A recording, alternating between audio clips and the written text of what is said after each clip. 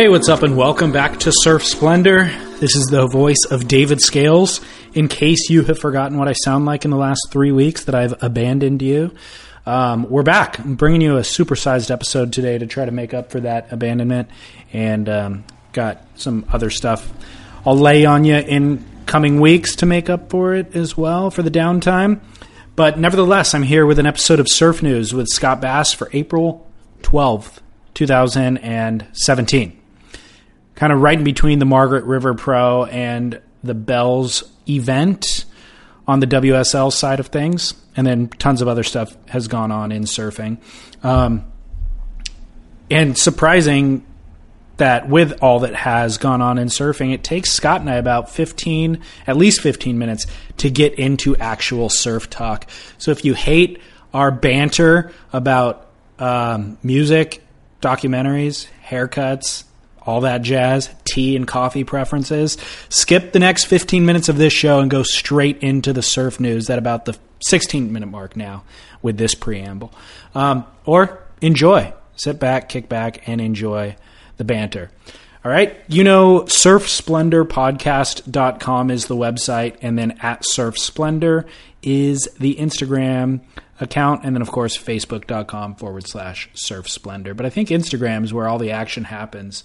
It's easiest for me. That's a great way to communicate and make sure I actually catch all the comments because I get notified, obviously. And then just seems like that's where all the surfing world, that's the preferred social media platform for the surf world. That's a fact.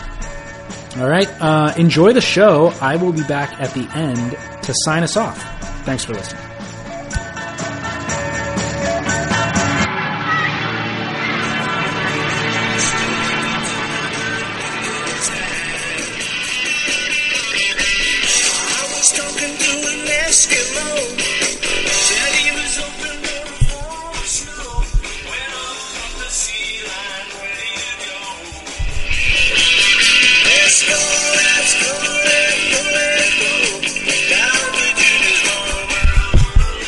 Yeah, guy. Yeah, friggin' guy. We had to get into at least one bit of the chorus there. Welcome, everybody, Downline Surf Talk Radio. Scott Bass, David Lee Scales with you here on a Wednesday, April 12th, 2017. And, yeah, it didn't take me long to say, Been a long time since I've seen you, Scott. It's been forever, dude. How long has it been? Like 3 weeks. We've been getting complaints. Been neglecting our fan base. We apologize. There's really no excuse except let me give you one. Oh, okay. Let's hear it. I'm unaware of this excuse. Lay it on me. Well, my excuse is that, you know, the California Gold Surf Auction is coming up and the Boardroom International Surfboard Show, all less than 3 weeks away, and it's been crazy. This is crunch time for you. Crunch time, yes. Crunch time indeed. In reference to the intro music, Wings. Yes. Okay. Paul McCartney and Wings. Favorite Beatle post-Beatles. Who is it? George Harrison. Yeah, you think so? Well, that's me. You know, he does those spiritual songs that are really moving. You know, My Sweet Lord. He does another one I can't remember the name of. But I'm a big George Harrison guy because, you know, he really transcended. I mean, I don't know. I'm on the same. I want to be on the same plane as him as far as ethereal, spiritual, global, like 50,000 foot level. What is life about? It's not really this. That's one of the songs. What is life? Right? Yeah, exactly. So anyway, but I love Paul McCartney and I love Wings. Wings is kind of an interesting band. It had a bunch of different. What's the word I'm looking for? Incarnations? Thank you. It had a bunch of different incarnations, different guitar players, and all of them pretty good. And sort of an if you Wikipedia the Wings, the band, there's some pretty cool, interesting facts. Are you a contributor to that Wikipedia page? No, I'm not. I'm not a contributor to much, quite frankly. So I started watching this Joe Cocker documentary on Netflix. Yes. Mad Dog with Soul, I think is what it's called. Yeah. And that's an interesting guy where it's like, I've always felt, you'll hear Beatles cover songs all the time, you know, and there was a film back in the mid-2000s, I Am Sam, with Sean Penn, where they did the entire soundtrack was all Beatles covers by contemporary artists. And I think they were actually trying to get the Beatles rights to licensed the music for the film. Thanks, Yoko. Couldn't make it happen. Right. Yeah. Thanks.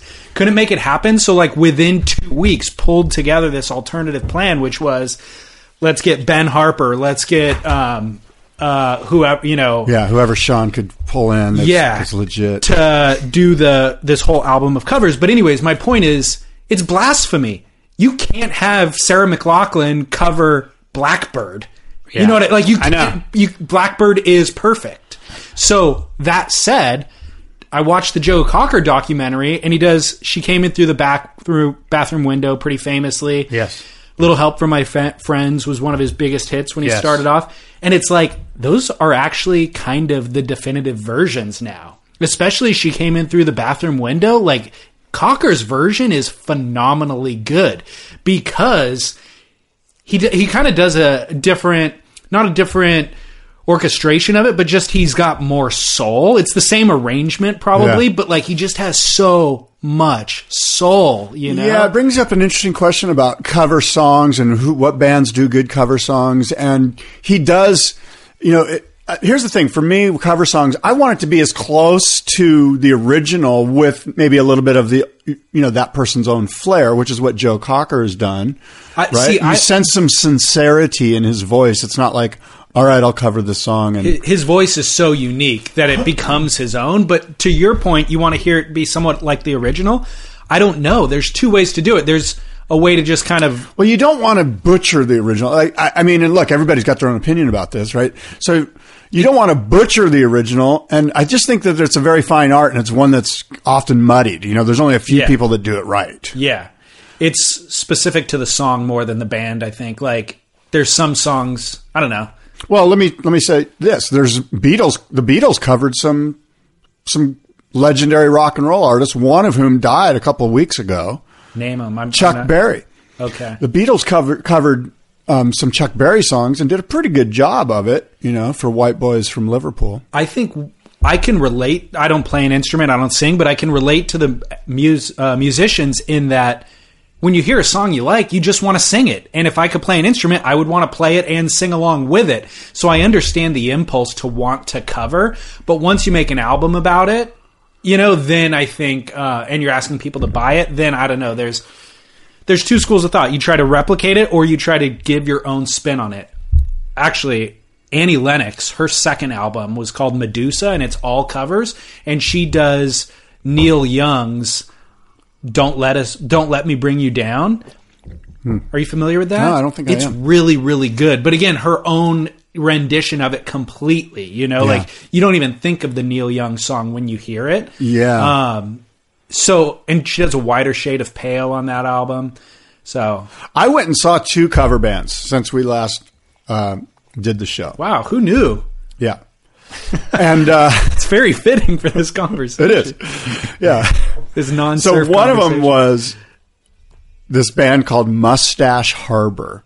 Ooh, who would they be covering? Let me figure this one out. Let me just put their category is yacht rock. Okay. Right? I love the category. Okay, so I've got a yacht rock playlist on my Spotify. Do you really? Yeah. I didn't even know such a category existed. Oh, I'll pull up some of the songs, but go ahead. Okay, so they covered all these songs that I'm embarrassed to say that I sort of liked. That's the beauty of yacht rock. So I went to the Belly Up Tavern, and Mustache Harbor is opening for Super Diamond, who's doing Neil Diamond covers, right. Excuse me. And this Mustache Harbor, they come out and they're just so over the top yacht rock. They all have mustaches. They're all wearing white. They're all wearing polyester. They're all wearing like 1977 suits, basically. And they cover Hall & Oates. They cover... It's a great yacht rock. Hall & Oates, She's a Rich Girl. Yes. All of this. Yeah. They cover basically... I can't go for that. Yes. That's exactly. Thank you. Yeah. And it was embarrassing, but I was kind of going... the sad thing is I knew every song. And I think kind of like it. Yeah, you're almost forced to like it because you heard it so many times. And, oh, by the way, the most interesting thing is the place is packed with 40-year-old cougar chicks from Rancho Santa Fe. Totally. Wives that are just to the hilt, dressed to the nines, in the front row, singing every song, just screaming and going crazy. And this Mustache Harbor group is just like, they're just killing it. Of course. Like, they're just like panties are being thrown at them. Yeah, that is the definition of yacht rock. Is like, obviously it's something you would play on the yacht, but really for me it's more when the song comes on, you roll up your windows, turn the volume up, and you just start singing your heart out. Because like you said, there are songs that you know and that you loved, but to be honest, you haven't heard them in maybe 10 years. Christopher Cross's Sailing. Exactly. You know, and you're just like, what? I love this song. And you know every single word, and it brings you back to some part in your childhood. There's like a nostalgia element The involved. Little River Band. Oh, that's reminiscing. That's the example. So they did all these, and like I said, another part of that definition, by the way, is here's my favorite. Okay, you go. Right? They weren't that good to play Steve Winwood. Steve Winwood, dude? I don't know if this is yacht rock. No. This is straight up good? You're saying this is too good? It's too good and it's too late. Like, that's like 95 or something. No. I don't know. Kidding? High Life? They had yachts in 95. To me, yacht rock is like from 75 to 85. Okay, fair enough. But anyway, so I saw this band. It was mind-blowing, Mustache Harbor. And I'll tell you what was really interesting about it was all the musicians in this band were really, really good. And the lead guitar player was insane. And you could tell that they were almost bummed that they were in this genre. Because at the end of some of the songs, the lead guitar player, the drummer would hit the hi-hat, end the song, and then the lead guitar player would go into some insane, like 4 bars of super tight Zeppelin, where you're like, oh my God, this guy wants to play some really killer rock and roll right now, you know? Like, and the same guy, and then of course after 4 bars, they would just end it, and the song would end, and you're like, oh my God, I thought they were going to go into that song. The same guy, they did Hotel California, which is sort of a yacht rock opus. It's almost too rock and roll for yacht rock. Right? I agree. That doesn't fit the genre. Yeah, go ahead. But they did it. Yeah. And the lead guitar player, the only guitar player, well, no, they had another guy. But anyway, the guitar player, the main guy, absolutely nailed the lead at the end of Hotel California. Note for note, Joe Walsh fully nailed it tight. And the other musicians were really good. And my point is that you felt like I felt sorry for them that they couldn't break out of. I mean, how many times have they played Hall & Oates? You know. Yeah, well, the thing is, they probably all are in other bands aspiring to do something legit, but the yacht rock gig pays. Well, you always got to go down to the lowest common denominator. Yeah. Here's a deep cut off the yacht rock playlist. Okay. It better be embarrassing. It's embarrassing, and can you name the artist? Is the question for you? You know the song. All right.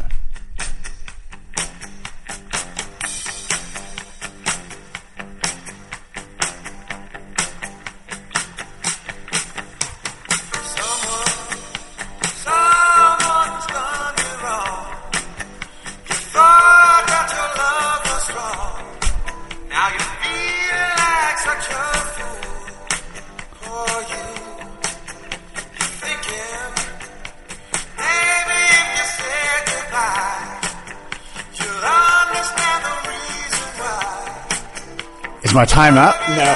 Got to get to the chorus. Okay, yeah, thanks.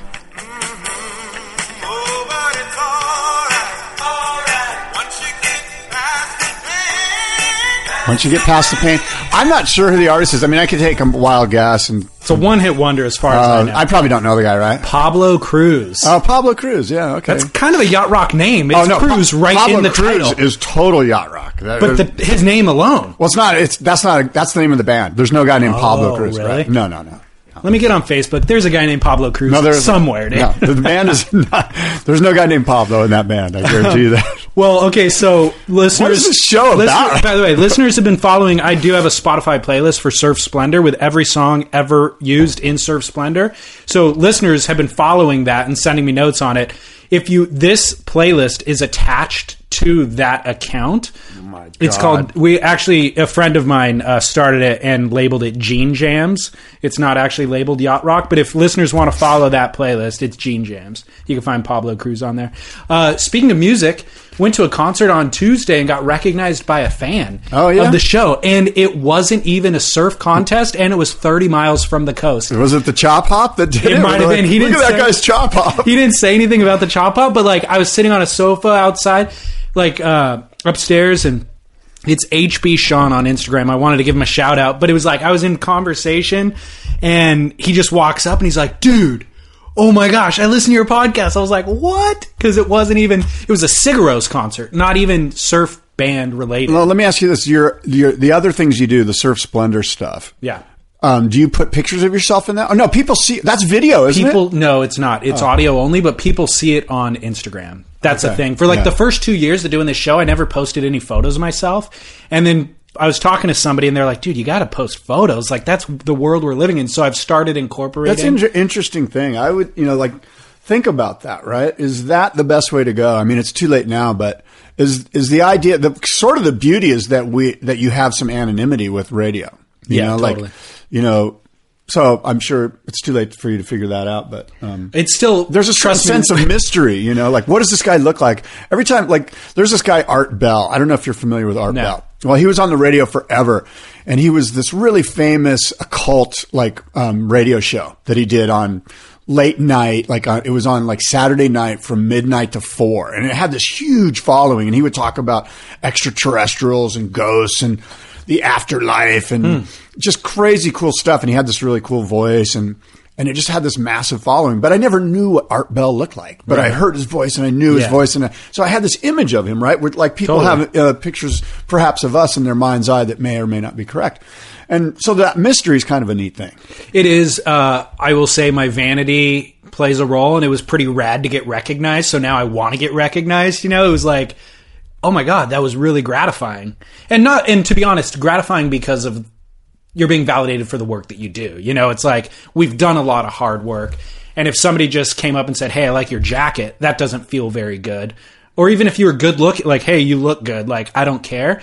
But the fact that we put in years worth of work and then somebody validates the work and says, "Hey, I appreciate the hard work," that's what's validated. No, you're right. It is cool. But I wanted to read this comment on iTunes. It was a review that was left on April 3rd. Brian K. said, "Come for the chop hop, stay for the witty banter." Always makes me want to get in the water. Oh, that's cool. I thought that was super funny. Yeah. Well, thank you, Brian. Yeah, but super cool, too. One thing that a number of people have said that he just said is it makes him want to get back in the water. That's a funny thing. Like when I watch surf videos, I want to go surf, but I never would have thought that the podcast would inspire people to go shred, But it's cool. Yeah. I'm not sure that listening to podcasts, but yeah, whatever. Good. Thank you. Are you arguing with Brian? You're telling him he's not allowed to go shred now? That's no. Good for you, Brian. Go shred the gnar. All right. Well, now that we're 16 minutes deep into the show and we haven't even mentioned surfing, what would you like to chat about? Well, I've got an email here from Herbert Coniac. I think I'm saying that right. Not enough Herberts anymore. Herbert. I wonder if he goes by Herbert. Let me scroll down. I'm gonna guess he goes by Herb. Let me see here. No. He's got a very interesting name. Herbert Vinicius Caniac. And I'm sure I butchered the crap out of that. His middle name is Vinicius. Vinicius. Vinicius Caniac. Herbert. And he's a seaman on board a boat somewhere, but I'm going to read a little bit. It says, "Hey, 41 years old. Oh, Herba, a.k.a. Herba." He goes by Herba. Started surfing 30 years ago. Back in the day, I took a lot of shit just for being a surfer, a vagabond. I loved everything about the lifestyle. It was pure. We did it just for the rush of it. And I've dedicated my life to searching for waves. I dropped out of school, traveled around the world for waves, and lived a life. We used to smoke tons of pot camping in every stretch of coast of Australia. I better not read this on there. It gets worse or better, depending on how you... You gave his name like 5 times. Well, I've never read this. I'm just reading this photo too. I'm reading this for the first time right now. Anyway, point is, this guy's been around the world and has lived quite an extensive life of fun and debauchery, and I won't read any more of his email regarding that, but use your imagination. The guy's name is Herb, of course. Herba.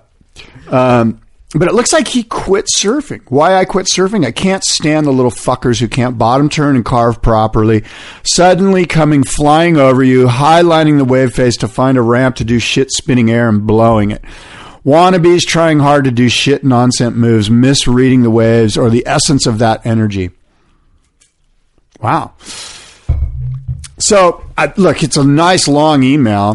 I don't want to get too far into it, but he ends it by saying, Am I a hypocrite, grumpy bastard? Maybe. Got some work to do on deck right now. He's working on a boat. Thanks and good luck. Send you some pics from distant happy times. Well, Herba, thank you for the email, and I apologize for not reading it prior to going into it, but suffice to say that if you give me the green light, perhaps I can read the whole thing next time. What are your thoughts on that? Number one, giving up surfing is something we don't hear very often unless it's like an injury or something. And then secondly, do it. The reason being because young rascals who can't bottom turn. Well, bumming you out. I sense that as I read through this, he's done everything. Like he's done it all. He's been to Nios. He's been to everywhere. He's surfed. He's done all the adventures. You know what I mean? Like he's got a book: Cave Rock, Cape St. Francis, Jeffrey Bay, Sharky surf in Durban, hitchhiking. No money in my pocket. Blah blah blah. He's done that move, which is sort of the classic move from the 70s and 80s, or just as a youngster, really. Even today, if you're 21 years old, you throw your board in a bag and a couple bucks and you go. And I think after 30 years, I will say this: he works on a boat, he works on the ocean. There's probably some solace in that, some sense of adventure, some sense of spirituality that you get from the ocean. Whatever surfing was providing for you, he's now getting it out of sailing. Maybe. And you know what? It's hard to surf when you get older. You got to stay on it. Yeah.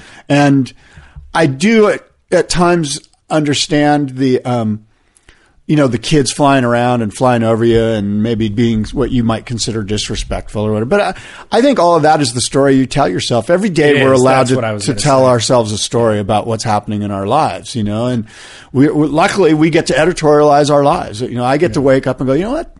Let's make today a good day. Let's be positive. Let's be of service to people. Let's be kind and generous and tolerant and loving. Can I do that today? Maybe for a couple of minutes, Can I pull that off without being selfish and self-centered? And so, speaking of editorializing your life, who would play Scott Bass in the film biography of Scott Bass? Probably Owen. What's the guy's name? Wilson? Owen Wilson. I was going to go Nick Cage because of the voice. Oh, that's right. Nick Cage. You've got Nicolas Cage's I don't know voice. who they would cast. Owen Wilson's a good one. It is. I didn't really think about it. I think, Owen Wilson's good probably. Call. Yeah. Well, I think I'm going to argue with Herba, even though he has way more life experience than I do and years in the books. Dude, you got to dig in. You got to the resistance you're feeling from the groms and the grumpiness that you're feeling. You got to fight against that and dig in deeper.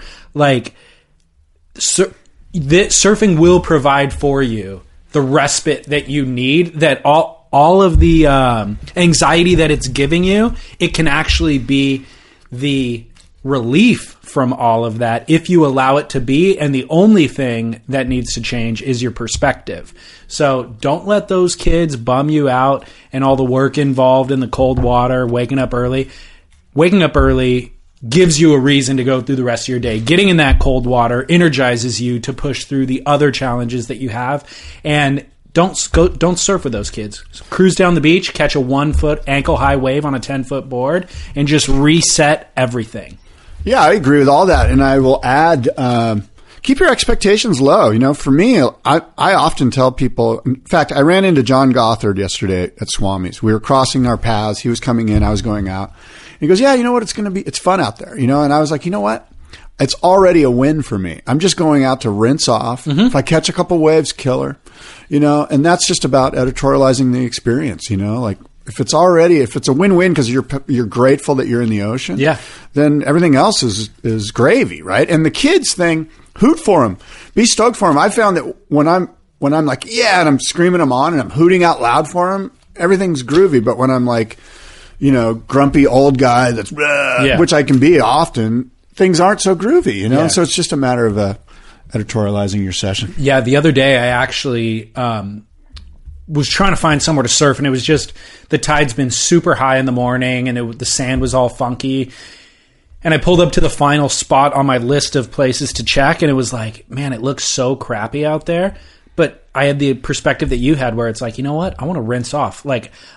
I had a late night last night. I need this grime off of me, and it's going to feel good just to shock my system with the cold water. I'm going to go out there and catch one wave, and that was the only goal. Get in the sunlight, get in the cold water, rinse off. Ripping on a wave isn't even the goal anymore. It's just going through those motions. And then, of course, I catch one wave, and I'm like, oh, that was fun. I'll paddle back out and get a few more, So, had a blast. Even though the waves looked terrible. Yeah.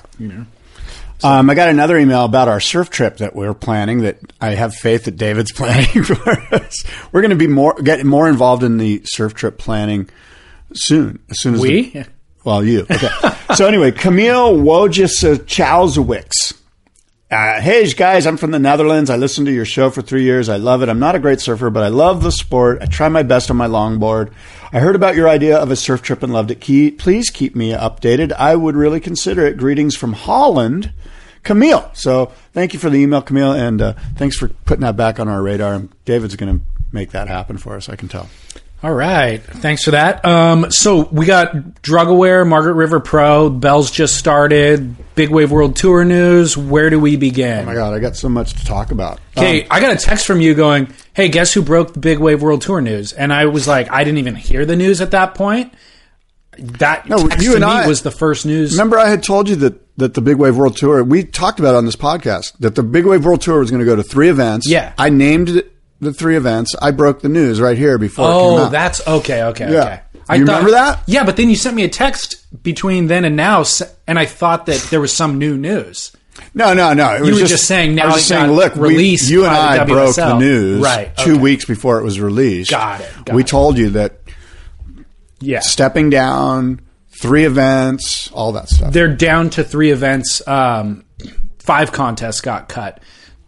Punta Lobos got cut, Pico Alto got cut, Punta Galea, Nel Scott Reef, and Todos Santos got cut. The 3 events that remain are Nazare, Jaws, and Puerto Escondido. Right. Those are the 3 marketable events. They're the 3 simple events from a T&E standpoint, from an expense standpoint. Right. They're good for production. They make all the sense in the world. Let's just do 3 events. They're going to run. Yeah. There's no risk of them not running. And then the other big news in that story was that Pete Mel stepped down from being the commissioner, and Mike Parsons is actually the new Big Wave World Tour commissioner. Yeah. Which is, of course, a great fit. Absolutely. Couldn't have Now, I have some down low WSL news that I'll share with you.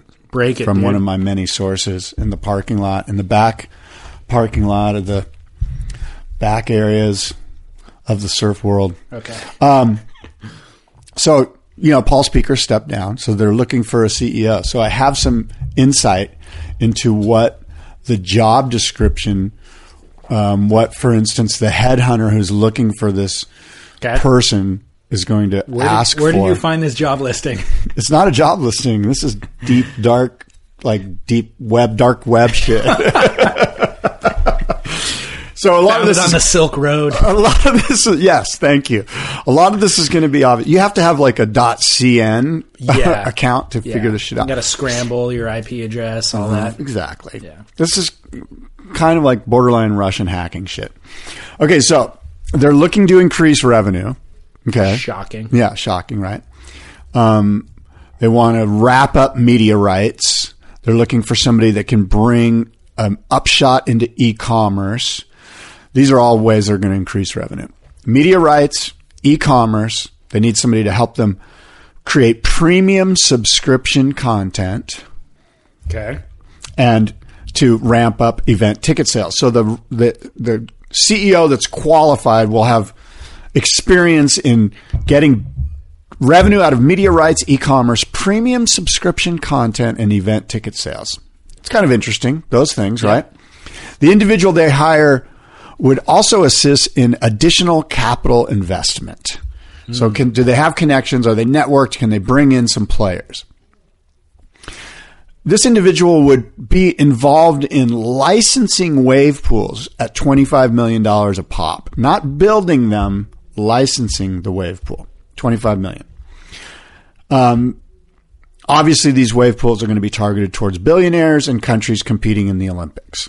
So you have to have an international flair and be connected to connections that have connections to billionaires. The ideal candidate must understand and live the surf lifestyle. At least own a surfboard is what it says.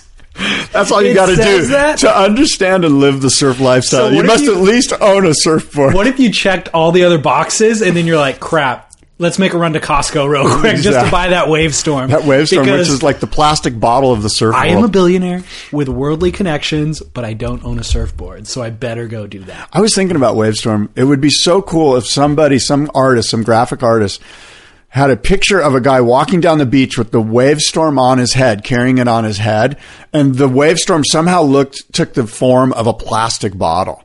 Because that's basically what the Wavestorm is. It's like if you buy a Wavestorm, you just bought a case of plastic bottles and you're throwing them into the ocean. Yeah. Okay, enough about that.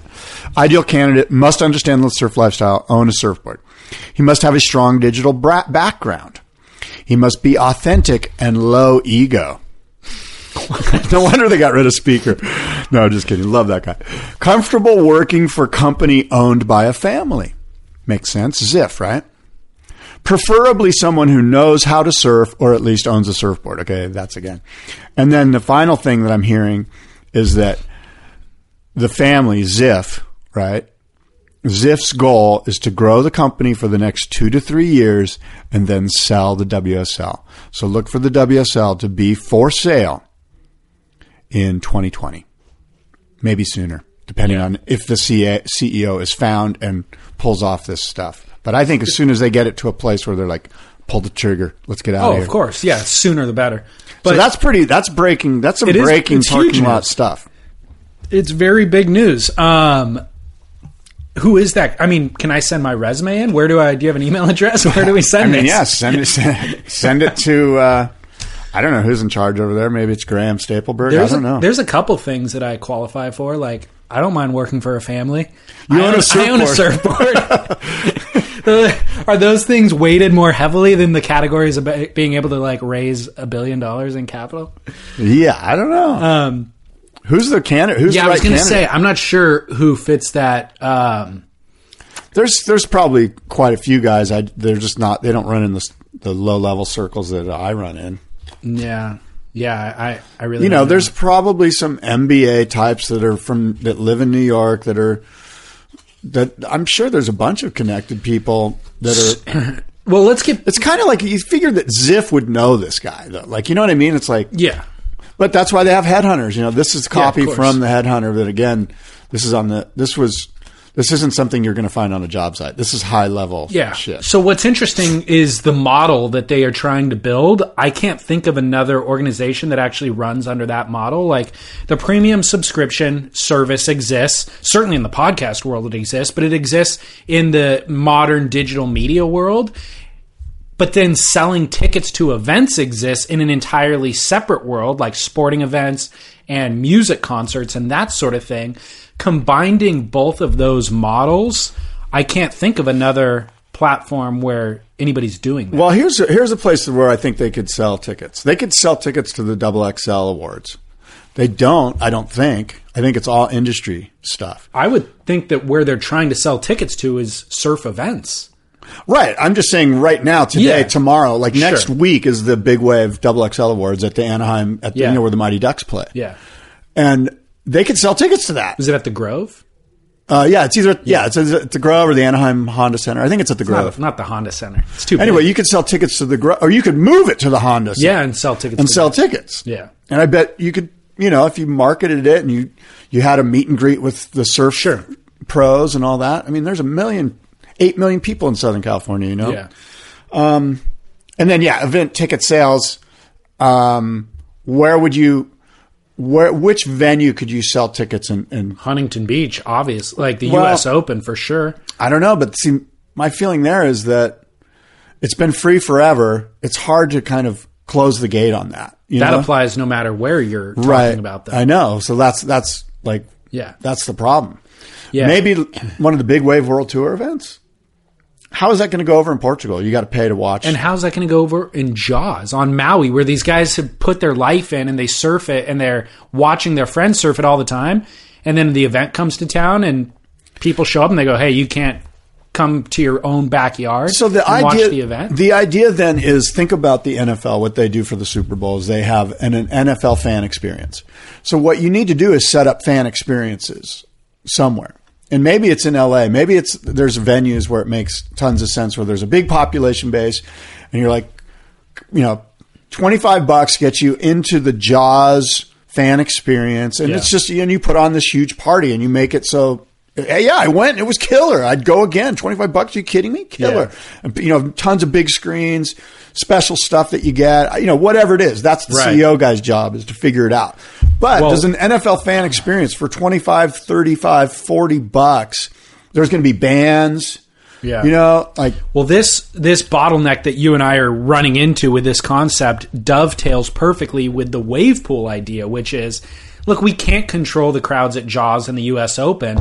What we can do is license these wave pools to be built and then build a fan experience around that. Yes. That's the only way, really. That's the model. Yeah. So maybe they license 5 of these things, and before they're even built is when they decide to sell the WSL. They're like, look, we're building the foundation. Now these contracts are in place. We have all this revenue to come. Now we flip it.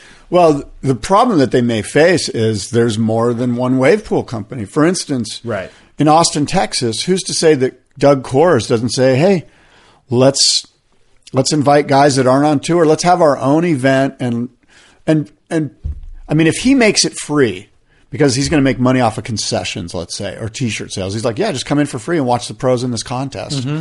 Now, all of a sudden, the cat's out of the bag. There's free events that you can go to. Granted, they're not WSL caliber surfers, so maybe they lose some of the... Guess what, though? The WSL doesn't own the best surfers. I mean, they do to an extent, but they don't have Albie Layer. They don't have all these other guys.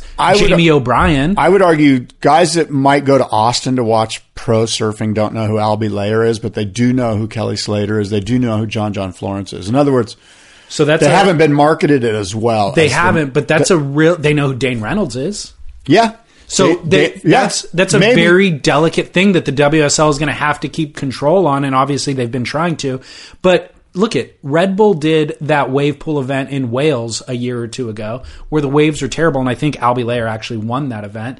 But they did exactly what you said. It's open for free. It's a Red Bull thing, just like all the other Red Bull things that they do in every other sport, and it's all for free. Come and watch it. Now, if WSL, we always bring up Red Bull as the counterpoint to the WSL because they do such good work. And if the WSL is going to create this, in addition to that, the premium subscription content. So what is that going to be? Is that going to be Laird Hamilton's documentary that we've heard about? Is that going to be all these other video? It's got to be video content more than anything. And they're going to charge you a premium to watch that. Well, what about Red Bull stuff? Red Bull stuff is all for free on their website, and it's amazing. You can watch Ian Walsh's film there. You can watch Let's Be Frank there. You can watch the Ripple Effect series there. You can watch Jamie O'Brien's series there, which I don't recommend. But you know, it's kind of like premium subscription content is a tough one. It's just a super tough one to crack. Yeah. There's too much killer free content out there. When it comes to video content, for sure there is. What's the one thing they could sell that you'd buy?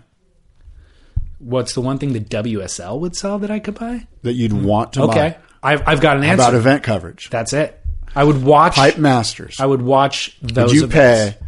Yeah. I would subscribe once a year. If they put a gate on the Pipe Masters, you can't watch unless you pay. I don't even... Not necessarily live. No, I mean, not necessarily like on the beach. Like, I would pay to watch it online. No, that's what I mean. It's going to be premium subscription content online. Yeah. I would agree with that. Yeah. $60 a year. $60 a year gets you all the events? Yeah. Huh. What would you feel comfortable with? I'm going to call them and get like a media pass. But realistically. $60 is fair. Totally. If it gives you the ability to heat analyze and all that. But what about pirating though? Everybody's just going to be ripping it off and... Yeah. You know what I mean? Like, yeah, it's going to get pushed around. You're going to find the content pretty quick. Well, look at the way the UFC's done that, though. I mean, the UFC's done a great job of protecting their live coverage. And I used to be, I don't know, let's say 5 years ago, I could go on the internet that night and find video clips of the fight that was for $60 on pay-per-view. and then the next day it might be on YouTube for half the day, and then UFC would find that and take it down, and then I'd have to find a new link or whatever. What I've noticed now, the workaround is on Instagram Live video. On the night of a UFC fight, I'll pull up Instagram Live and go to the Explore section, and there'll be some random dude in a bar that he paid $5 to get into, and he's streaming it on his phone live. The guy has 200 followers on Instagram, and he has 8,000 people watching his live stream from the bar, you know? Right. And he's streaming. And so I don't know, like the UFC always has to find, they're always going to get out hacked. The hackers are always a little smarter than their prevention team. Right. But then, well, a good example or something to possibly look at as a model in some regards is the Masters. The Masters doesn't let you I don't think they let you bring cell phones into the Masters at Augusta National during the tournament. Okay. So they do a pretty good job of locking it down. Yeah. In fact, Thursday, the first round of the Masters, you can only watch online. It's not on TV. Yeah. And maybe there's something there. You know, I think there's little bits. You're right. You're always going to be behind the eight ball, but there's ways that you can try to put a pretty solid firewall around it. Yeah.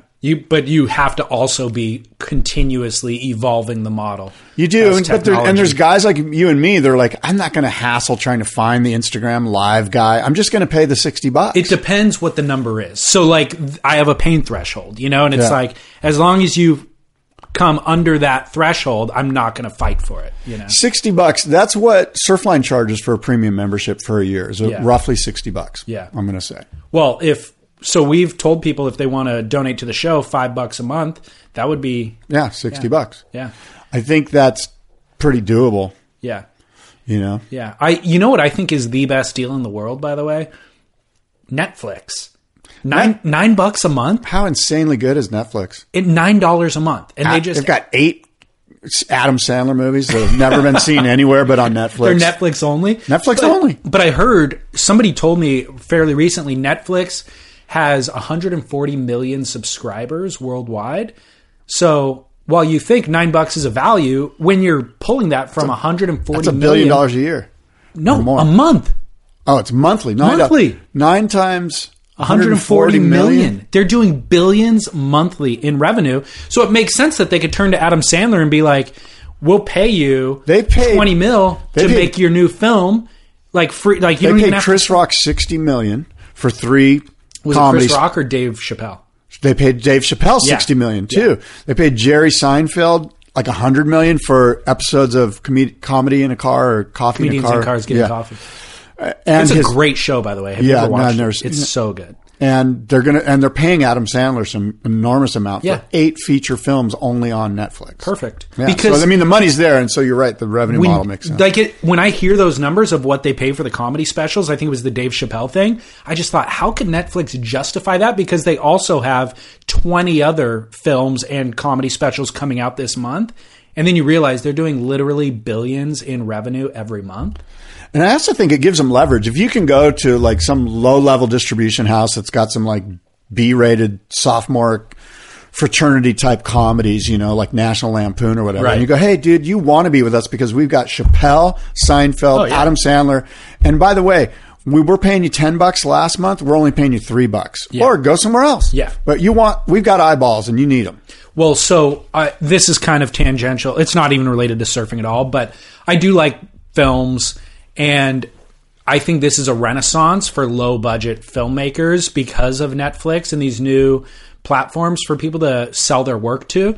The Duplass brothers, Joe Swanberg are all funneling their films through Netflix, knowing that they can make it on a shoestring, like $250,000 budget. They can make the film that they want to make without any studio intervention at all. They could just creative express what they want in their artisan auteur filmmaking, and then turn around and sell it to Netflix. What was that word you used? Auteur? Yeah. What does that mean? It's an artisan filmmaker, like a director who's auteur. A-U-T. How do you pronounce? E-U-R. Auteur. Yeah. So sounds like I'll look it up while we're talking. So I'll have an auteur. So they can make the film that they want to make for $250,000 and sell it for $1 million. That's $750,000 profit, whereas previously you never knew if you were going to see a return on that money. So it's an easy guaranteed on money from Netflix. And for us, the viewer, we have more content, better content than ever. There's a lot of parallels here to the surf film world, you know? Yeah, you're right. So you, sir, correct. Auteur, Auteur, a film director whose practice accords with the auteur theory, an artist whose style or practice are distinctive. Oh, well, that's whose isn't. Yeah, I guess. Anyway, Don Rickles passed away. I'm super bummed about that. Don Rickles was hilarious, man. That guy was so funny. I was lucky enough. I saw Rickles in Vegas one time, and he was mind-blowingly funny, like crying, laughing, tears flowing, just nonstop hilarity. And there's a lot of clips on YouTube of Rickles at various talk shows, but they pale in comparison to when he's live in Vegas, pointing to people in the audience and just ripping them. Roasting. It's so insane. So anyway, sad to see Don Rickles go. Back to surfing. Drug Aware Margaret River Pro. Look, what's there to say? I'm going to say a few things. I've got things to say too. Oh, okay. Well, then. We have a podcast. Perfect. What is there to say? Let me tell you what there is to say. Go ahead, I'll shut up. Okay. Day one ran at North Point. The wave is perfect, but it was inconsistent. Wasn't a great showing of North Point, but it was great to see the potential that we have there. John Florence won in a blistering That's my word. Performance. I use that word. The most dominant performance, I would say, since Kelly Slater at Chopu last year. And then prior to that, Owen Wright at Cloudbreak and Felipe Toledo at Snapper in 2015. The only person John Florence didn't combo throughout the entire event was Michel Perez in the quarterfinals, but Michel needed a 9.28 to make it out of that heat. My question to you, Scott, before you tell me what your thoughts are on this event is, did John Florence single-handedly validate Margaret River as a stop on the World Tour? No, he didn't. What he did was single-handedly validate himself as yards ahead of everybody else on tour in regard to that frontside hack rail game, which was just on a completely different level. And I know you've mentioned this, and I think everybody in the surf world knows it, but the difference between John in that final and Kolohe Andino, and quite frankly, as you mentioned, everybody else in that event was mind-blowing. And, you know, there's most valuable players, you know, like when you think about, for instance, you're a general manager of a basketball team, who are you going to build your team around? LeBron James, right? He is undoubtedly the most powerful player in the league. And that's where John Florence is. He is the guy that if you were to build a team or build a league, build the WSL around, a marketing machine around, it's John Florence. And he is the whole package, and there is no doubt that he is the greatest surfer on the planet right now. Speed, power, and flow in those turns. That's part of the judging criteria, but I mean, that was how you define those turns. He buried the entire rail of his surfboard from the nose to the tail for like 100 yards in one turn. It was ridiculous. Ridiculous. The length of those turns. They were so killer. It was so ridiculous. It was cartoonish. He was covering an unbelievable amount of ground. Keeping the rail buried. The Buried Rail Society has a new president. Taylor Knox has been dethroned. Yeah, we've dethroned Taylor. When you're hiring for a small business, you want to find quality professionals that are right for the role, and there's no faster or effective way than through LinkedIn Jobs. Your time and capital are precious, and there is a powerful resource that can help you focus on what you're good at and integrate people into your team seamlessly to help grow your business. LinkedIn Jobs has created the tools to find the right professionals for your team efficiently and for free. LinkedIn isn't just another job board. Everyone is already on LinkedIn with their resumes and references, and now LinkedIn has designed a hiring platform to connect you with candidates specifically qualified for the job that you post about. More than 1 billion professionals meticulously organized to connect people by skill set to help us all advance our position. 2.5 million businesses already use LinkedIn for hiring, and 86% of small businesses get a qualified candidate within 24 hours. It's that fast, easy to use, and effective. LinkedIn Jobs can help you write job descriptions, filter the right person to you, and give you the tools to help you interview them like a pro. LinkedInjobs.com/surf is where you go to post your job for free. Yes, totally free. That's LinkedInjobs.com/surf to post your job for free. Terms and conditions apply. Okay, so I agree with you. John Florence did not, like, when you look at the highlights, you go, oh, it makes sense Margaret River's on, because guys are getting barreled out there, and like you watch the highlights and they look radical. But really, it was John's performance that was phenomenal. And Margaret River is far from one of the most exciting 11 waves in the world. If we have 11 stops on tour, this is not one of the most exciting waves in the world. Well, they constantly are playing up the wine region and the location. Like, you know, all the ads about it are, they're basically saying, the wave's so-so, but look how beautiful it is here. And all the waves around here are great. That's what's crazy is there's waves all around that are great. Like North Point, but Margaret River. I think Margaret River is a completely contestable wave. I think it's a worthy stop on tour. I don't think it's the best. I don't think it's not. I think it's replaceable, but I don't. It's not at all a worthy stop on tour. Either's Brazil. No, of course, but I'm not arguing that Brazil is. I know, but my point is that I think there are replaceable spots, but I think that that it's not like. It's not like the death knell. It's not like we're not tuning in. Like Brazil, I won't tune into Brazil. I don't watch the Brazil event. I very rarely watch the Brazil event. I'll tell you, if John didn't do what he did out there, there'd be no reason to watch Margaret. Everybody else is struggling out there. I don't know. That one day, the first couple days when it was just bombing huge, it was pretty... It was pretty exciting. It's interesting. It was exciting. It was big. It was massive. Well, check this out. Even on that day, John's riding a 6.2.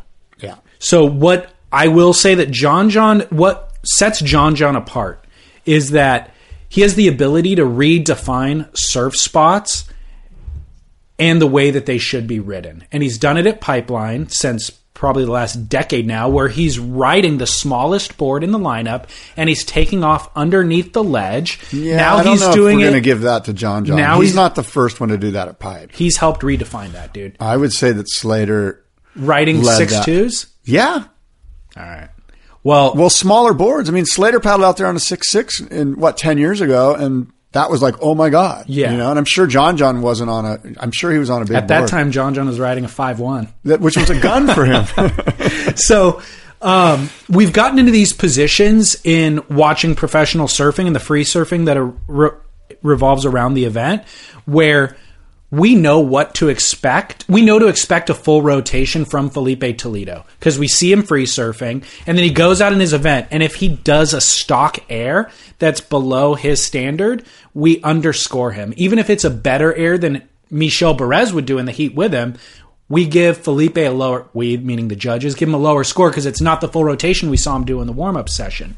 Well, John Florence is posting free surf clips doing backflips, literally. And you're tripping. You're on Instagram the lay day of the event watching him doing a backflip going, holy crap, what's he going to do when he paddles out in his heat tomorrow? Well, he goes out in his heat, and then he does a rail surfing that's better than anybody's ever done before. And it's a full... he zigs when you think he's going to zag, and it resets everything. Like the judges... He redefines not only what he can do and what you expect from him, but how that wave should even be ridden. We've never seen guys ride that wave on that small of boards, on that big of days, and then cuts through all the chop, lump, and bump fully on rail, fully buried rail while he's going through that. It's like so gnarly. So when he's doing X, Y, and Z in the free surfing and blowing doors on Matt Miola, Albie Layer, all the best free surfers in the world.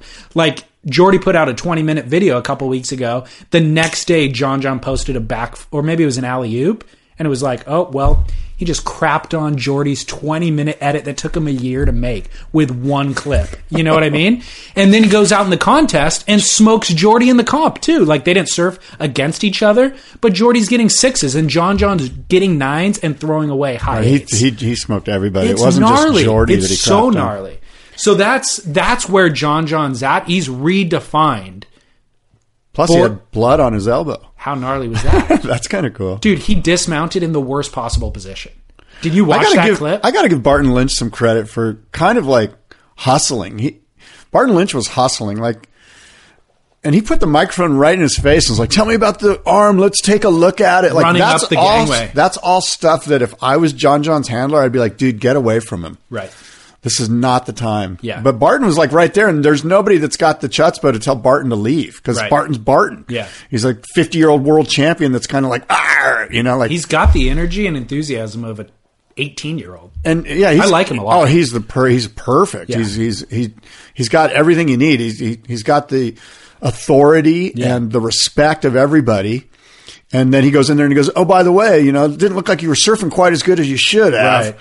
Yeah. I think if anything, he could be a little bit more John McEnroe-ish, a little bit more Johnny Miller-ish, a little bit harsher because he's got the power now to do that, and he needs to push it a little. And he can get away with it. Yeah, and I don't even think it's getting away with anything. I don't think you're getting away with anything. I think you're doing your job. Yeah. Call him out, Well, so John, for listeners who didn't see it, finished a right.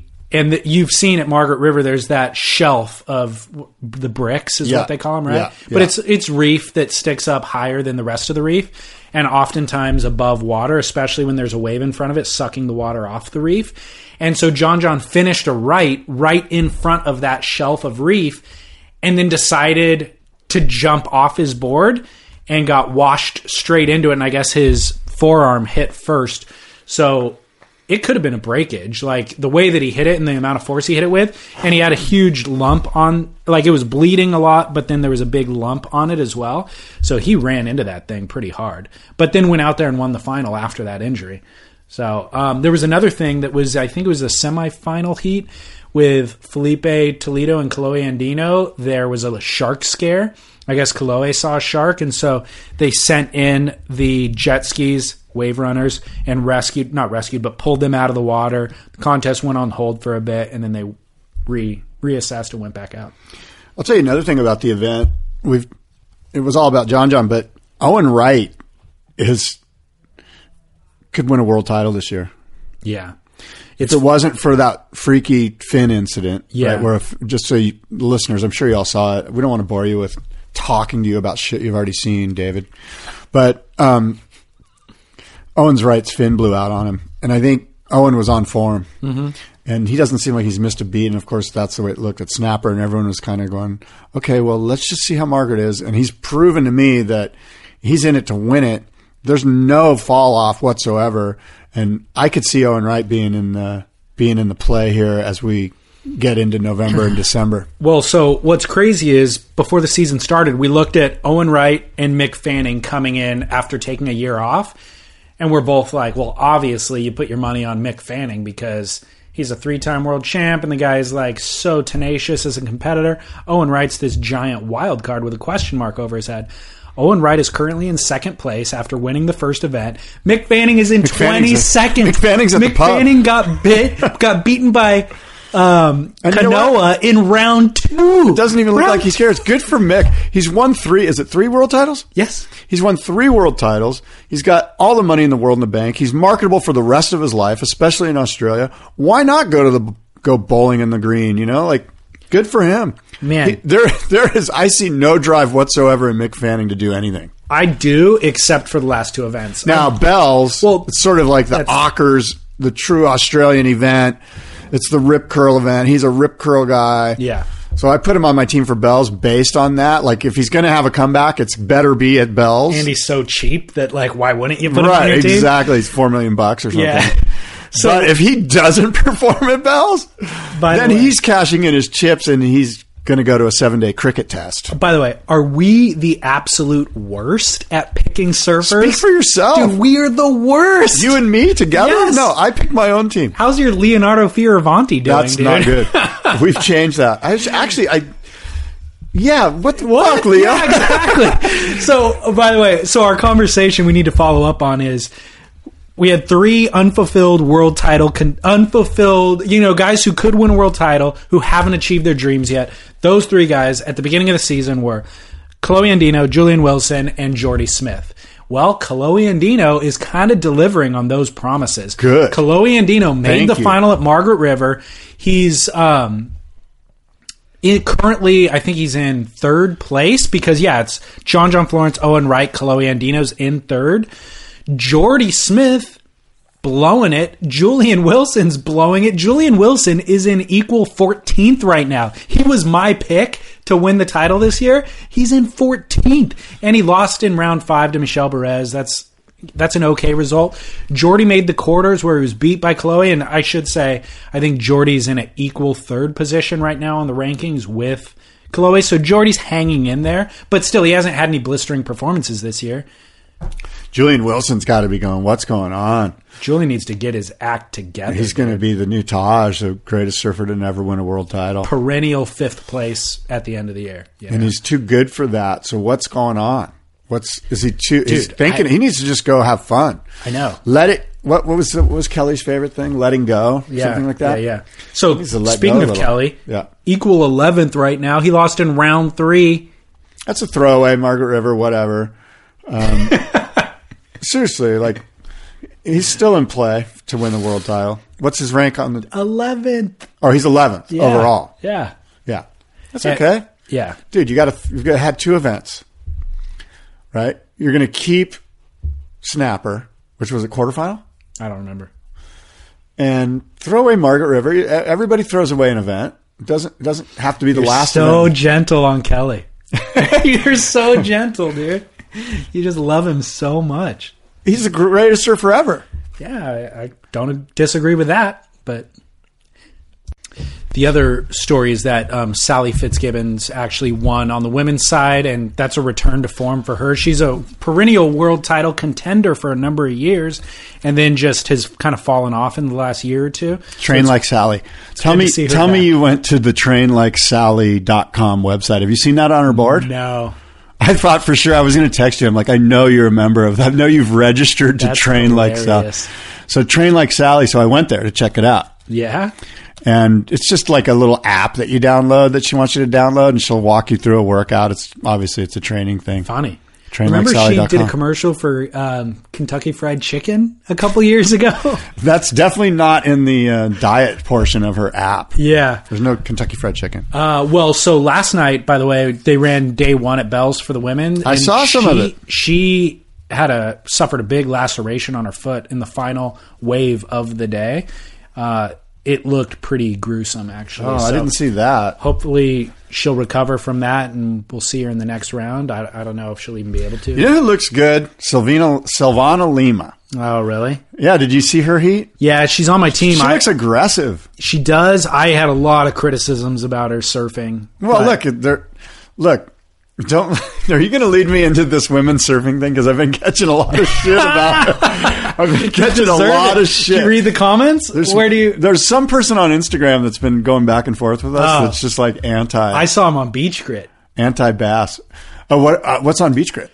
There was they posted a story about Chris Cote's new podcast. Yeah. And then of course in the comments section there was references to our show. There was? Yeah, and then somebody was like, yeah, it's great up until David tries to bring up women's surfing, and then Scott completely craps on it or something like that. Well, look, for instance, I watched yesterday, right? Yeah.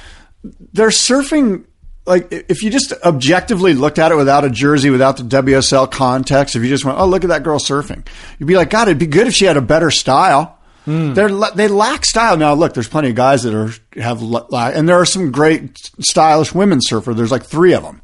Carissa, Stephanie Gilmore, and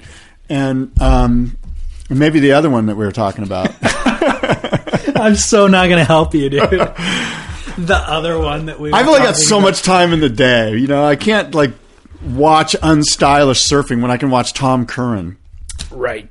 Yeah, I'm going to leave this one alone. All right, let's move on. Wait, no, real quickly, Carissa Moore has actually brought on CJ Hobgood to be her coach for the entire season. She surfs insane. She does. And so that's an interesting pick, CJ, that is an interesting pick. Yeah. Why not the little micro?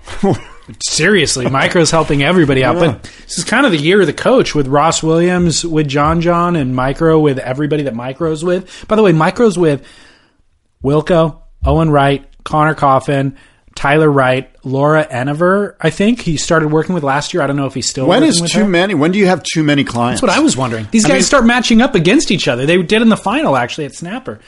Yeah, I don't know the answer is to that, though. Yeah, I don't either. If you're Micro Hall, you're like, look, it takes me 10 minutes to give you a pep talk. Like, how hard it is. It's not like I'm telling you how to turn. Or yeah, I know. It's always an interesting topic of conversation for me, is just I'm not sure what the role is and what the value is. I mean, you look at tennis as an example. Like, there's coaches in tennis. There's no way the same coach that coaches Federer coaches the other guy. Exactly. It just never would happen. It would just be like complete conflict. Right. But this is surfing, bro. Everyone's a bro. Everyone loves each other. Hey, I love the way that guy surfs. Guy's a really good surfer. He's always a tough matchup. It's going to be hard. He's my friend. We travel together. Yeah, we room together. We're roommates in Hawaii every year. Blah, blah, blah, blah, fucking blah. Stop it. In other news, outside of the WSL, did you see Dane Reynolds crack his vertebrae at Backdoor? Oh my gosh, no, I didn't know that. Gnarly. He posted it on Instagram, wiped out at Backdoor, landed on his butt on the reef, fractured a vertebrae. So that's pretty gnarly. That's horrible. One of my favorite things from past weeks, I don't know how many people actually saw this. I feel like it kind of slipped under the radar. Francisco Porcella's butt slide at Mavericks. Did you see this footage? That's what I'm saying. It's like a month old. Yeah. But I had it in my show notes like in multiple weeks, but never got around to it. And like I said, I don't feel like it really got the play that it should have. But I'm going to post it on surfsplendorpodcast.com for anybody who wants to check it out. And then I'll actually post it on Instagram too, at surfsplendor. But Francisco Porcella, who, by the way, I only know as a guy who wipes out. Like every time he pops up in the media, and he has a brother named Nicolo, by the way, who one of them won the Wipeout of the Year award last year at Chopu. And then Nicolo had a super gnarly one at Jaws this past year. And now Francisco's at Mavericks. Anyways, he's a goofy footer taking off on the right and super steep drop, kind of catches air under his board, falls, lands right on his butt on the deck of his board, and rides the rest of the wave on his butt directly down the drop. He actually makes the wave at Mavericks on his butt. It's gnarly. And there's great footage from the channel angle. And then he has a GoPro on the nose too. So he captured the GoPro angle, which as always doesn't look nearly as dramatic because it skews the perspective so much with a fisheye lens. Yeah. But the boat angle's radical. Yeah, it's a gnarly wave. And thank God he made it. And One of thank my God favorites. another successful wipeout. Is there such a thing? But this guy's the king of successful wipeouts. Dude, the guy won money for wiping out. Speaking of winning money, you may or may not know this, but for, 15 years or so, I've been one of the... I've been on the judging panel for the XXL Awards, which is now called the WSL Big Wave Awards, right? And I've got my ballot. You want to hear my ballot? Yep. Okay, so for the Billabong Ride of the Year Award, there are 5 nominees.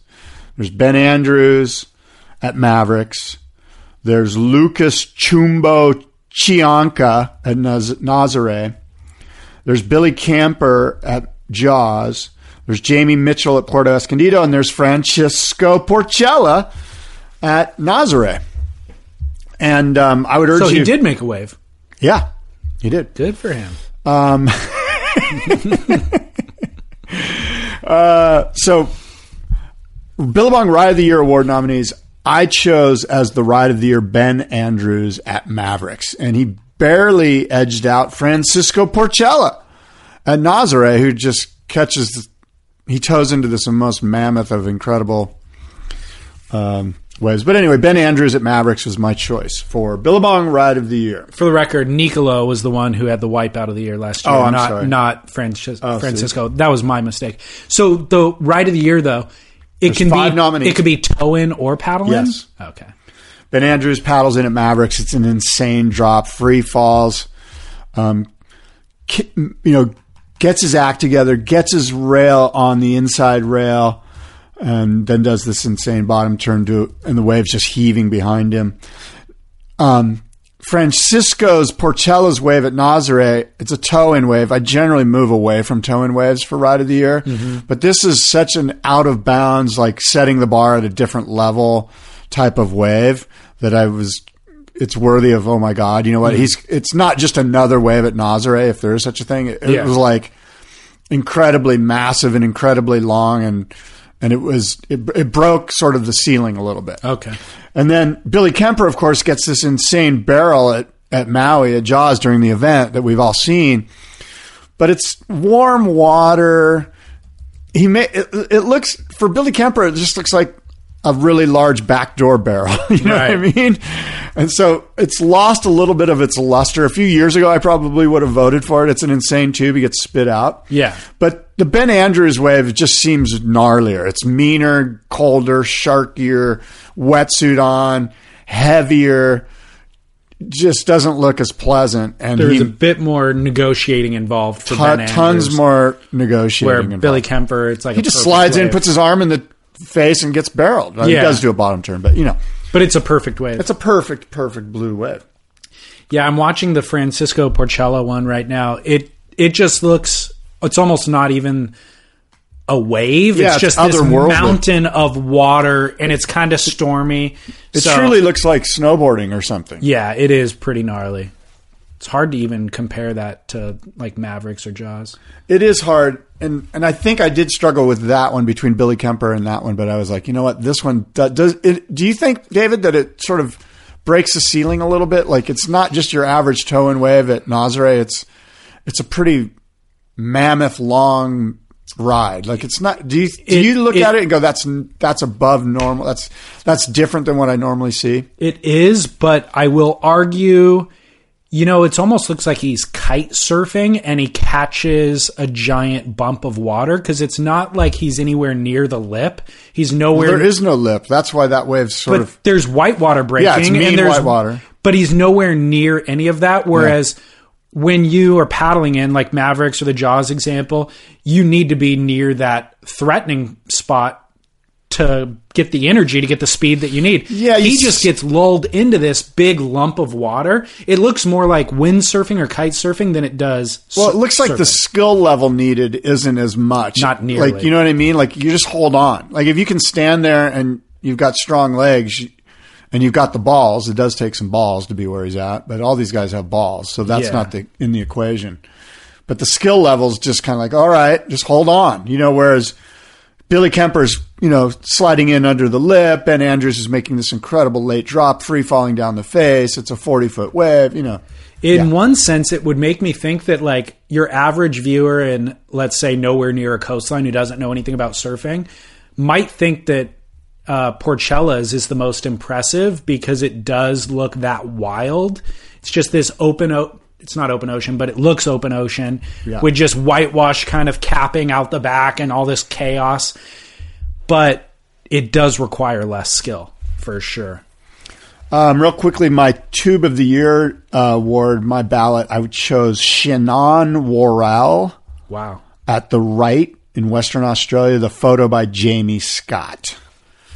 Okay. So if you're perusing the site, Shannon Worrell, photo by Jamie Scott, was the one that I chose. He's deep, deep, deep, and highlining it way back in that massive cylinder known as the right. Do you see which image I mean? No, I'm looking at Billy Kemper's wave. But so the Tube of the Year thing is just a photograph. Photos. It's not a video.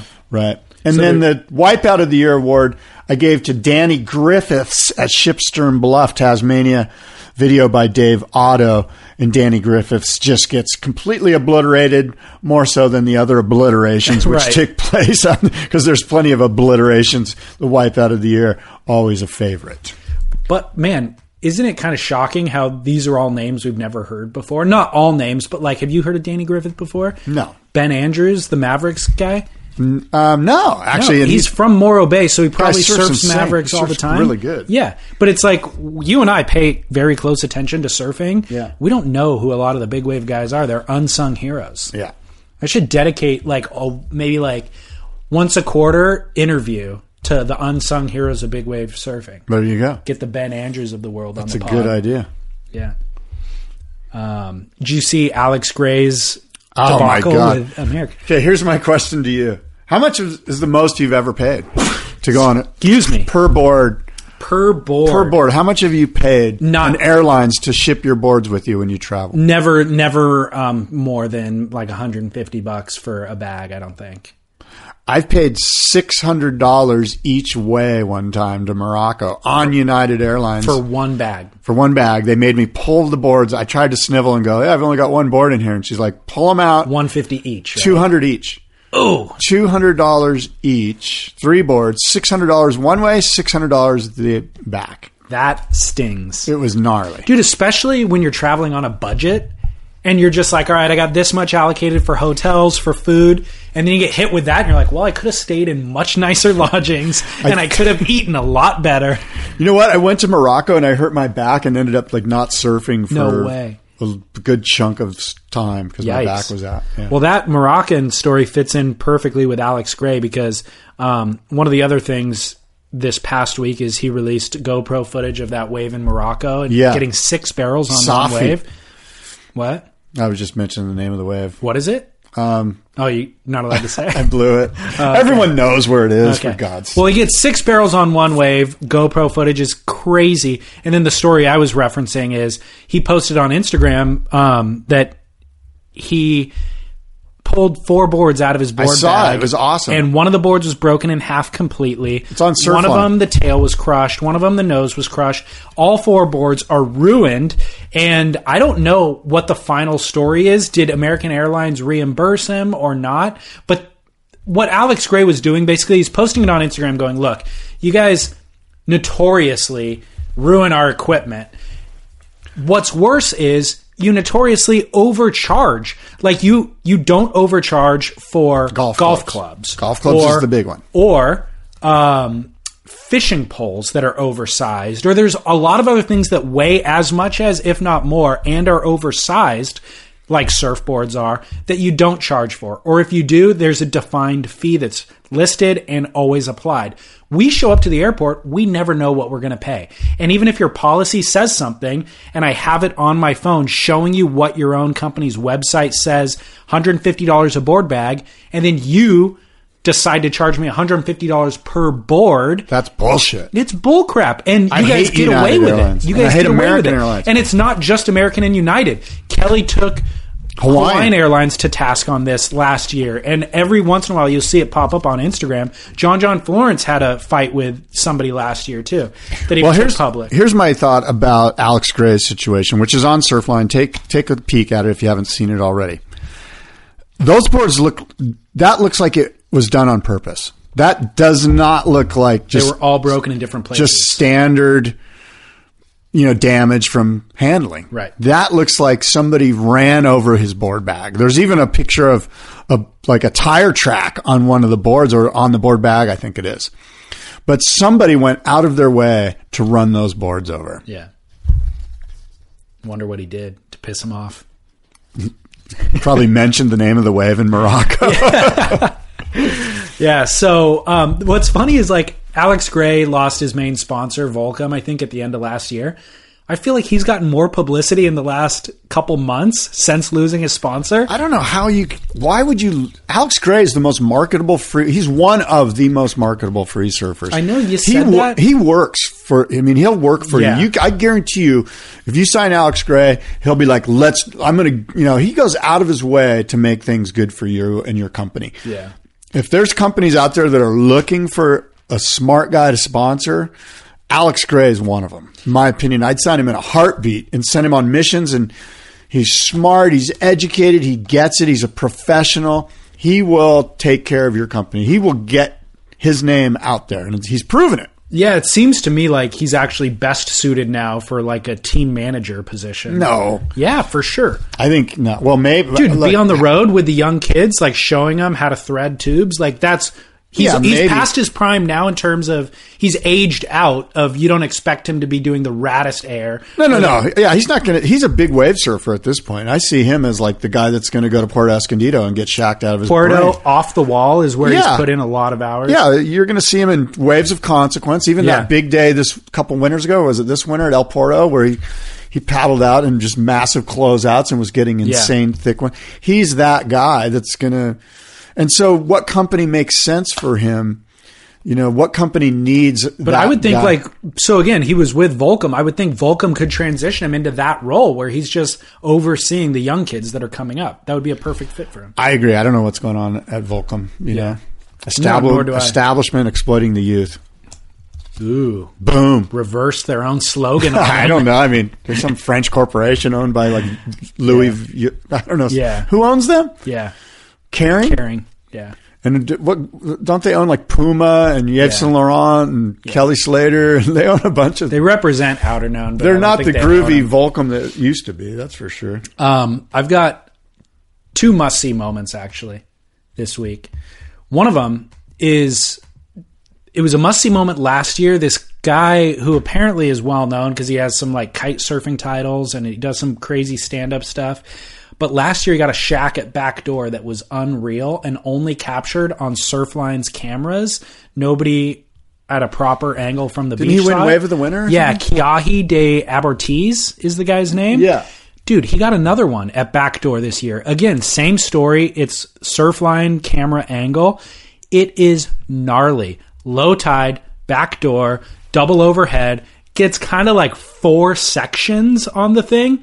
The last of which is a closeout section that you're just like, oh, no way. And then he comes flying out of the thing. So Kiahi de Abertiz, insane shack at Backdoor. Nobody saw it, I'm sure. Like in terms of listenership, they all saw Alex Gray's thing. Yeah. None of them saw this. So I want to draw attention to that. I'll have it on surfsplendorpodcast.com. But really my must-see moment that has overwhelmed me is it's a still photograph. Michaela Jones's cover shot on this month's Surfer's Journal. Oh, yeah, that's insane. Dude. That's so cool. Best cover shot I've ever seen, maybe? One of them. It's right up there with the cover shot that Surfer did when I was there of Dan Malloy, a David Pu'u shot on the big issue. And in Japan, was it? No, he's in it's just right there in Ventura. What? I don't remember this. There's a Dan Malloy photo. Big issue cover, and he's it's just the same angle, you know, with the light coming through. I'll find it here. By the way, we're at the Shack Library. The big issue's around here somewhere. Surfing Heritage and Culture Center in San Clemente. Make sure you come visit here and see their incredible surfboard timeline, among other things. Well, big issue Dan Malloy. It's very similar to that. Well, this shot from Mikala it's somewhere in Indonesia, but it's a GoPro angle. He's holding it. He's getting barreled on a right, and he's holding the camera kind of behind his regular foot, holding it kind of behind his front shoulder. So it's almost a point of view angle looking out of the tube, but he's going into the morning sunrise. So the coloring and the lighting is really where, you know, the magic of the shot come to play. Yes. Beautiful sunrise in the background. Beautiful sunrise in the background, lighting up all the foreground and the water itself. It's all golden colored because of the sunrise, and he's getting shacked. It's an unbelievable image. So that is my must-see moment. I will also post that on surfsplendorpodcast.com. What do you know about Save Trestles? What do you know about Save Trestles? The Save Trestles campaign. Tell me, what do you know about it? Not a ton. Well, they stopped a toll road from going through. Yeah. And it was maybe could be argued like the greatest victory ever for the Surfrider Foundation, right? Well, now, as you may or may not know, there's 3.6 million pounds of nuclear waste that's being stored right there at the San Onofre Nuclear Generating Station. And it has no place to go. Do you know anything about this? 3.6 million pounds of nuclear waste shuttered up at San Onofre with no place to go. Don't you think that this is a campaign that maybe the Surfrider Foundation should jump on board? Because if you're going to save trestles, let's really save trestles. You know, by the way, I'm a big fan of the Surfrider Foundation. I'm a big fan I was involved in the Save Trestles campaign as far as going down to the fairgrounds, the Del Mar Fairgrounds, where they had the big hoopla and the big meeting there with the Coastal Commission. Let me read you a little bit about this. This is from the San Onofre power plant that is now... It's been shuttered, yeah. It hasn't generated power there in, I don't know, since 2010 or something. Okay. 13 maybe. Okay. 3.6 million pounds of nuclear waste sitting there.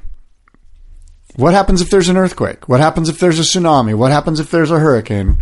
Fukushima number 2. Yes, thank you very much, right? You'd think that Surfrider Foundation, you'd think that you could go to their website and learn something about what's happening here. What's the process? Are they going to get rid of it? How safe are we? What's the deal? So I went to the Surfrider Foundation website, found nothing. Let me read to you a little bit about this real quick. Edison officials overseeing San Onofre's decommissioning have set the target date as the end of 2032 to remove nearly every remnant of the generating station, which hugs the Southern California coastline at the northern tip of San Diego County in Camp Pendleton. But the operative word here is nearly, because in all likelihood, the waste, the spent fuel or used fuel, will stay behind for years to come, stranded until a long-term solution is reached on what to do with it. So, David, I'm like, where's the Surfrider Foundation on this? This is a big deal. Right. Now, San Onofre's storage containers may start leaking radiation into the environment as early as 2020, possibly sooner. San Onofre uses canisters, the same canisters that they used at the Coburg nuclear plant in South Africa, which have failed after 17 years from a chloride-induced stress corrosion cracking. Now, the cracking in South Africa happened in the container at a depth of a half an inch. So a little bit more than a half an inch is where we get corrosion. The San Onofre canisters are only 0.6 inches thick. There are 2,000 loaded canisters. Basically, the article goes on to say that corrosion could start happening in 3 years. Wow. So I was all up in arms about this. I went on this Surfrider Foundation website. I'm like, why doesn't if they really want to save trestles, how come as a Surfrider fan, I can't go to their website and find out what's going on with this, right? Right. So luckily I did the right thing and I emailed Chad Nelson. I was like, Chad, help me to not go on a ignorant, negligent diatribe on the podcast tomorrow. Like, what's the deal? How come I can't find any info? There's priority campaigns on the Surfrider Foundation. You know what their priority is? Martin's Beach access, right, saving the EPA, and New York plastic bag fees. Those are some of their priorities. Now, in my mind, 3.2 million pounds of nuclear waste being stored within there's 8 million residents right here in Orange County, LA, San Diego. That seems like a little higher priority than New York City plastic bag fees, but I can't find anything about it. And a lot more direct a negative cause if things go haywire. Right. So Chad did his best to walk me off the ledge. I talked with him at length, and I love Chad Nelson. I appreciate the work he does. And I know it's, I've mentioned, look, Surfrider is an easy target. Everyone tells them what they should do, and none of us pay the $25 yearly annual membership. Like, it's easy to sit back as a sort of Sunday morning quarterback and give shit to the Surfrider Foundation. They're an easy target, and I've certainly targeted them before. Well, the other thing is they would love to be involved in everything. And if they start to get involved in that, if they don't give it their full attention, there's going to be a million people like yourself who go, hey, why are you only doing this amount with that cause when you should be doing X amount with that Which is cause? exactly what I brought up to Chad, and Chad went on to tell me, hey, look, here's the deal. Our foundation, the Surfrider, is run by chapters. So he has to, like, people in Miami Beach think their cause is more important than our cause. So there's all these causes that are all like trying to butt heads and get attention. Yeah. Now, I would argue, dude, there's nothing more important than 3.6 million pounds of nuclear waste. I don't care if the lease turn in Miami is dying. They're going to really die off if that radiation goes through the roof, right? Now, there's a lot of political involvement here. There's a Nuclear Regulatory Commission. There's senators here in California, Issa and Feinstein, that are involved. There's where do we move this waste to? They had a place, Yucca Mountain in Nevada. Senator Harry Reid came in and put the kibosh on that. There are a couple of other places that they're looking at that are at least 8 years out to be built out so that they could move the nuclear waste. Oh, by the way, San Onofre is not the only place with decommissioned nuclear waste that needs a place to be stored. There's like 50 there's a bunch of places with spent fuel that needs to be moved somewhere. So who's the first to go? It's a multi-pronged, headache, basically. Yeah. And it's a long-term thing, and it involves politicians. And politicians think in 2 and 4 and 6 year election cycles. They don't think in 20 years. Yeah. And that's part of the problem. And that's why I think the Surfrider Foundation needs to come up with a feasible, and other nonprofits, by the way, they all need to get together. The same nonprofits that were involved in the Save Trestles campaign, Sierra Club, hello. Those nonprofits need to get together, formulate a well thought out campaign, and continue pressure and make this campaign a priority, and continue to put pressure on politicians so that this stays at the forefront. Otherwise, it's going to fade off. So Chad, of course, goes, Scott, look, our lawyers are looking into us. We know about this. Of course, the reason it's not yet on the Surfrider Foundation page is because we need to formulate a methodical and well thought out approach before we come up with something. So they are doing something. I do anticipate something being on the Surfrider Foundation page soon. They are awaiting a lawsuit, which is going to be play out here with next week, I think, or the next 2 weeks. A lawsuit's going to play out, which is going to dictate how the Surfrider Foundation moves forward. But I just want everyone to know, I too am concerned about the nuclear waste.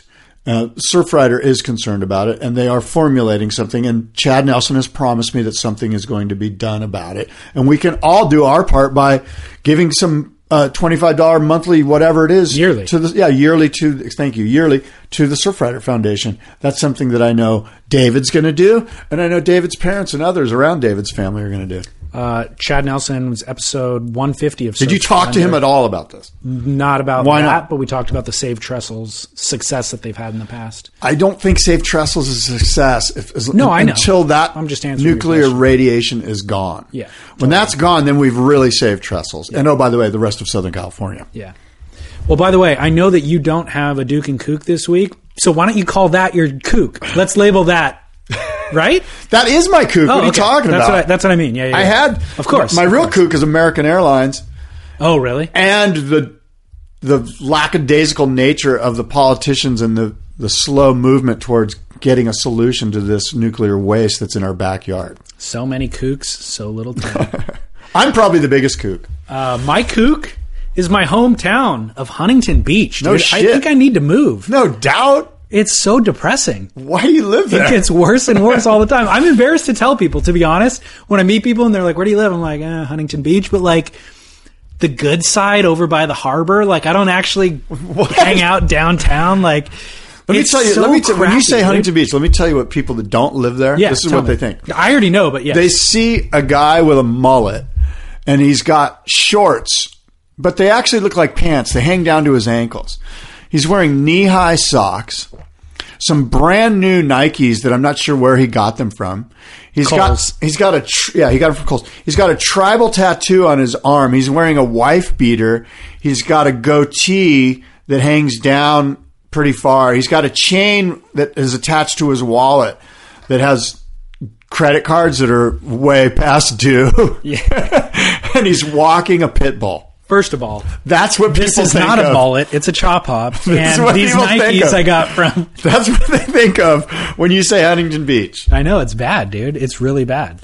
And I'm not cut from that cloth. But here's what I like about Huntington Beach: you could surf 350 days a year. Oh, it's the only place where you can do that. Thanks. That's a good reason to move there.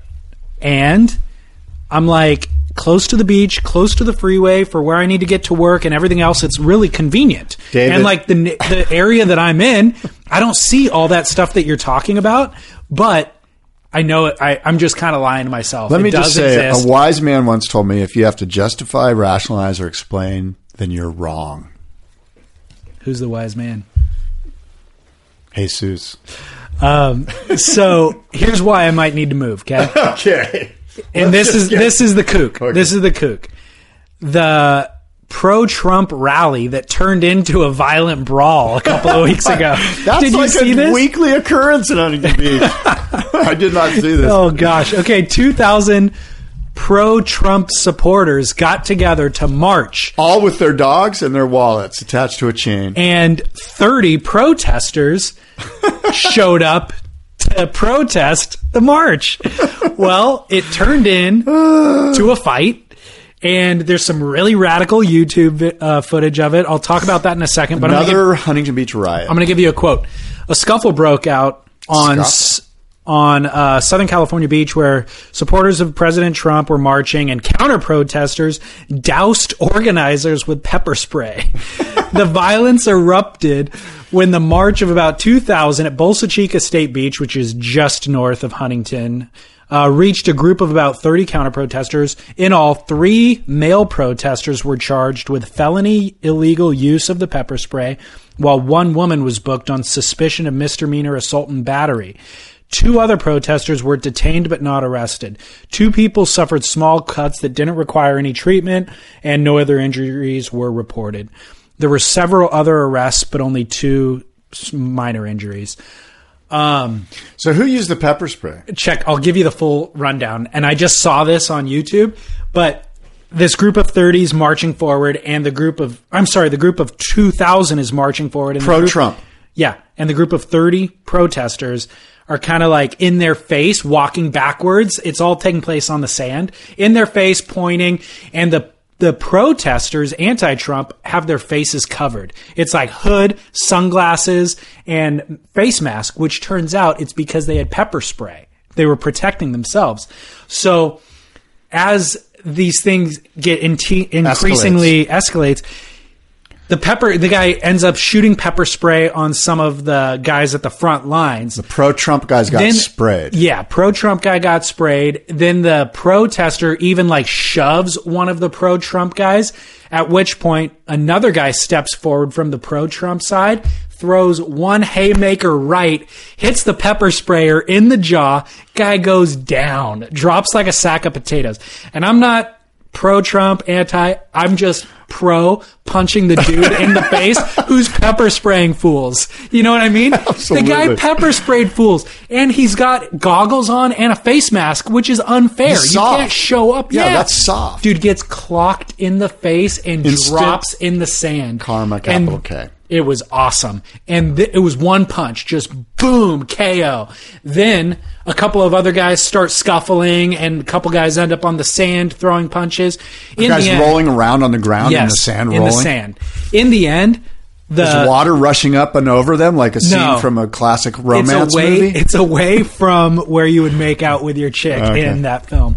But point is, the pro-Trumpers beat up the protesters, the anti-Trumpers. Wow. And it ends up with the anti-Trumper running down PCH with the pro-Trumpers chasing him with their pro-Trump signs, almost like their pitchforks. Running after him. Yeah. and burning. It's good. It's insane. A good fight video. It's cool. A good fight video. And again, regardless of whose side you're on. God bless Huntington. I'm going to move there. Dude, I watched it. I was out of town that weekend. And that just happens a lot, right? Is that a normal occurrence? Apparently, dude. Apparently. So I forget where I was, but I was out of town and I looked at this on the internet and I'm like, well, I should pack my bags when I get home. Because you really should move out of This is how Beach. things end up. I think I'm just going to stop telling people where I live. That might be. Seal Beach is cool. Yes. Actually, Seal Beach would be a great Seal Beach is move. Cool. Totally. And that's super close. I'm literally 1 mile. Seal Beach is amazing, the different cultures. Like when you go from Huntington to Seal, all of a sudden you feel like you're in old California. Yeah, totally. Seal Beach? Yeah, small town feel. So I told you I ran into a listener at the Sigur concert. His name was on Instagram is HB Sean. I was like, oh, so you're in Huntington Beach too? He's like, no, Hermosa Beach. I'm like, oh, crap. I didn't realize there was 2, and that's actually a way better beach than my beach, except in terms of waves. Oh, my. So that's my kook, Huntington Beach. All right, Scott, anything else you got there? Well, of course, we want to mention the California Gold Surf Auction. The bidding begins Friday, April 21st, and lots begin closing on Sunday, May 7th. So you're going to want to go to CaliforniaGoldSurfAuction.com, check out, preview the boards, bid on the boards, win the boards. You can download the app as well if you just go to the App Store, California Gold Surf Auction app. We have 60 incredible, unique, vintage, just gorgeous surfboards. So if you're a collector, there's some really cool stuff. We got a really cool Andy Irons board bunch of stuff. We got so much cool stuff. You got to check it out. I mean, there's 60 boards. I can't sit here and give you all 60 boards, but will they be on display at the Boardroom Show? They will. Cool. They will be. All 60 boards will be on display at the Boardroom Show, and there'll be people there that'll help you download the app and show you how to use it. It's very simple. Like most people that know how to download an app know how to download an app. But the Boardroom Show honoring Al Merrick, May 6th and May 7th at the Del Mar Fairgrounds, and presented by US Blanks.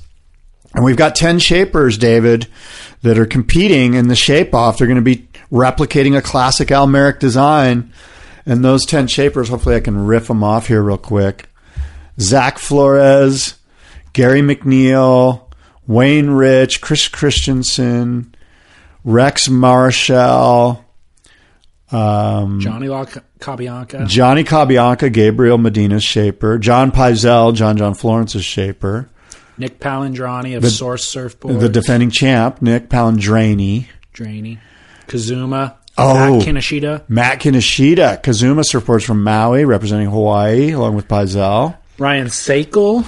Right. Is it Sakel? Yeah, Sakel. From his dad, Huntington Beach, local. Ryan. Did you say Gary McNeil? Gary McNeil from, I want to say the Byron area, maybe? Central Coast, Byron?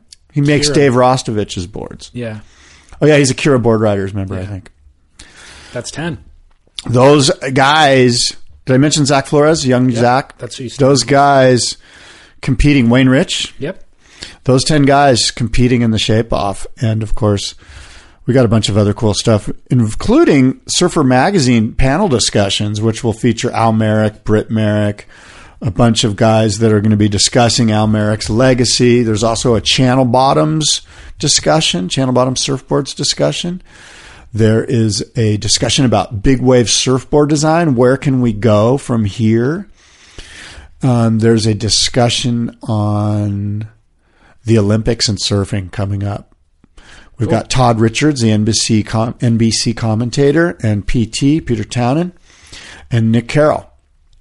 And a lot of other really cool stuff. We got live music, surfboard giveaways, a skate ramp, Carver Wave Bank. So bring your skateboard and skate the Carver Wave Bank. I just booked my hotel room yesterday, so I'll be there. Oh, good. I'll be there. I'm psyched. Can you hook me up with an interview with Al Merrick? I can't promise that, but yeah, you can, dude. Come on, you guys are in tight. If I could, I would. I can't promise that right now. It'll benefit everybody involved. I would love for it to happen. The world's largest surf podcast audience is listening. The world's largest. Yeah. That's pretty cool. Yeah. Down the line Surf Talk Radio? Yep. To you and me, dude. To this show. Hey, now.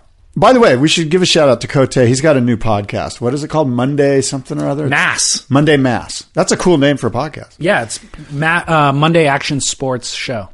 That's what Mass stands for. Oh, okay. So Chris Cote's got a new podcast. And yeah. All right. Until next time, let's leave with some music. What should we leave to? Your favorite George Harrison track to bookend the Paul McCartney that brought us in. I'm going there. I've got George Harrison. He's coming up. Here's one that I really like a lot. And you'll love this one. I know you love this one too. You ready? All right, Scott. SurfSplendorPodcast.com. A classic. Absolute classic.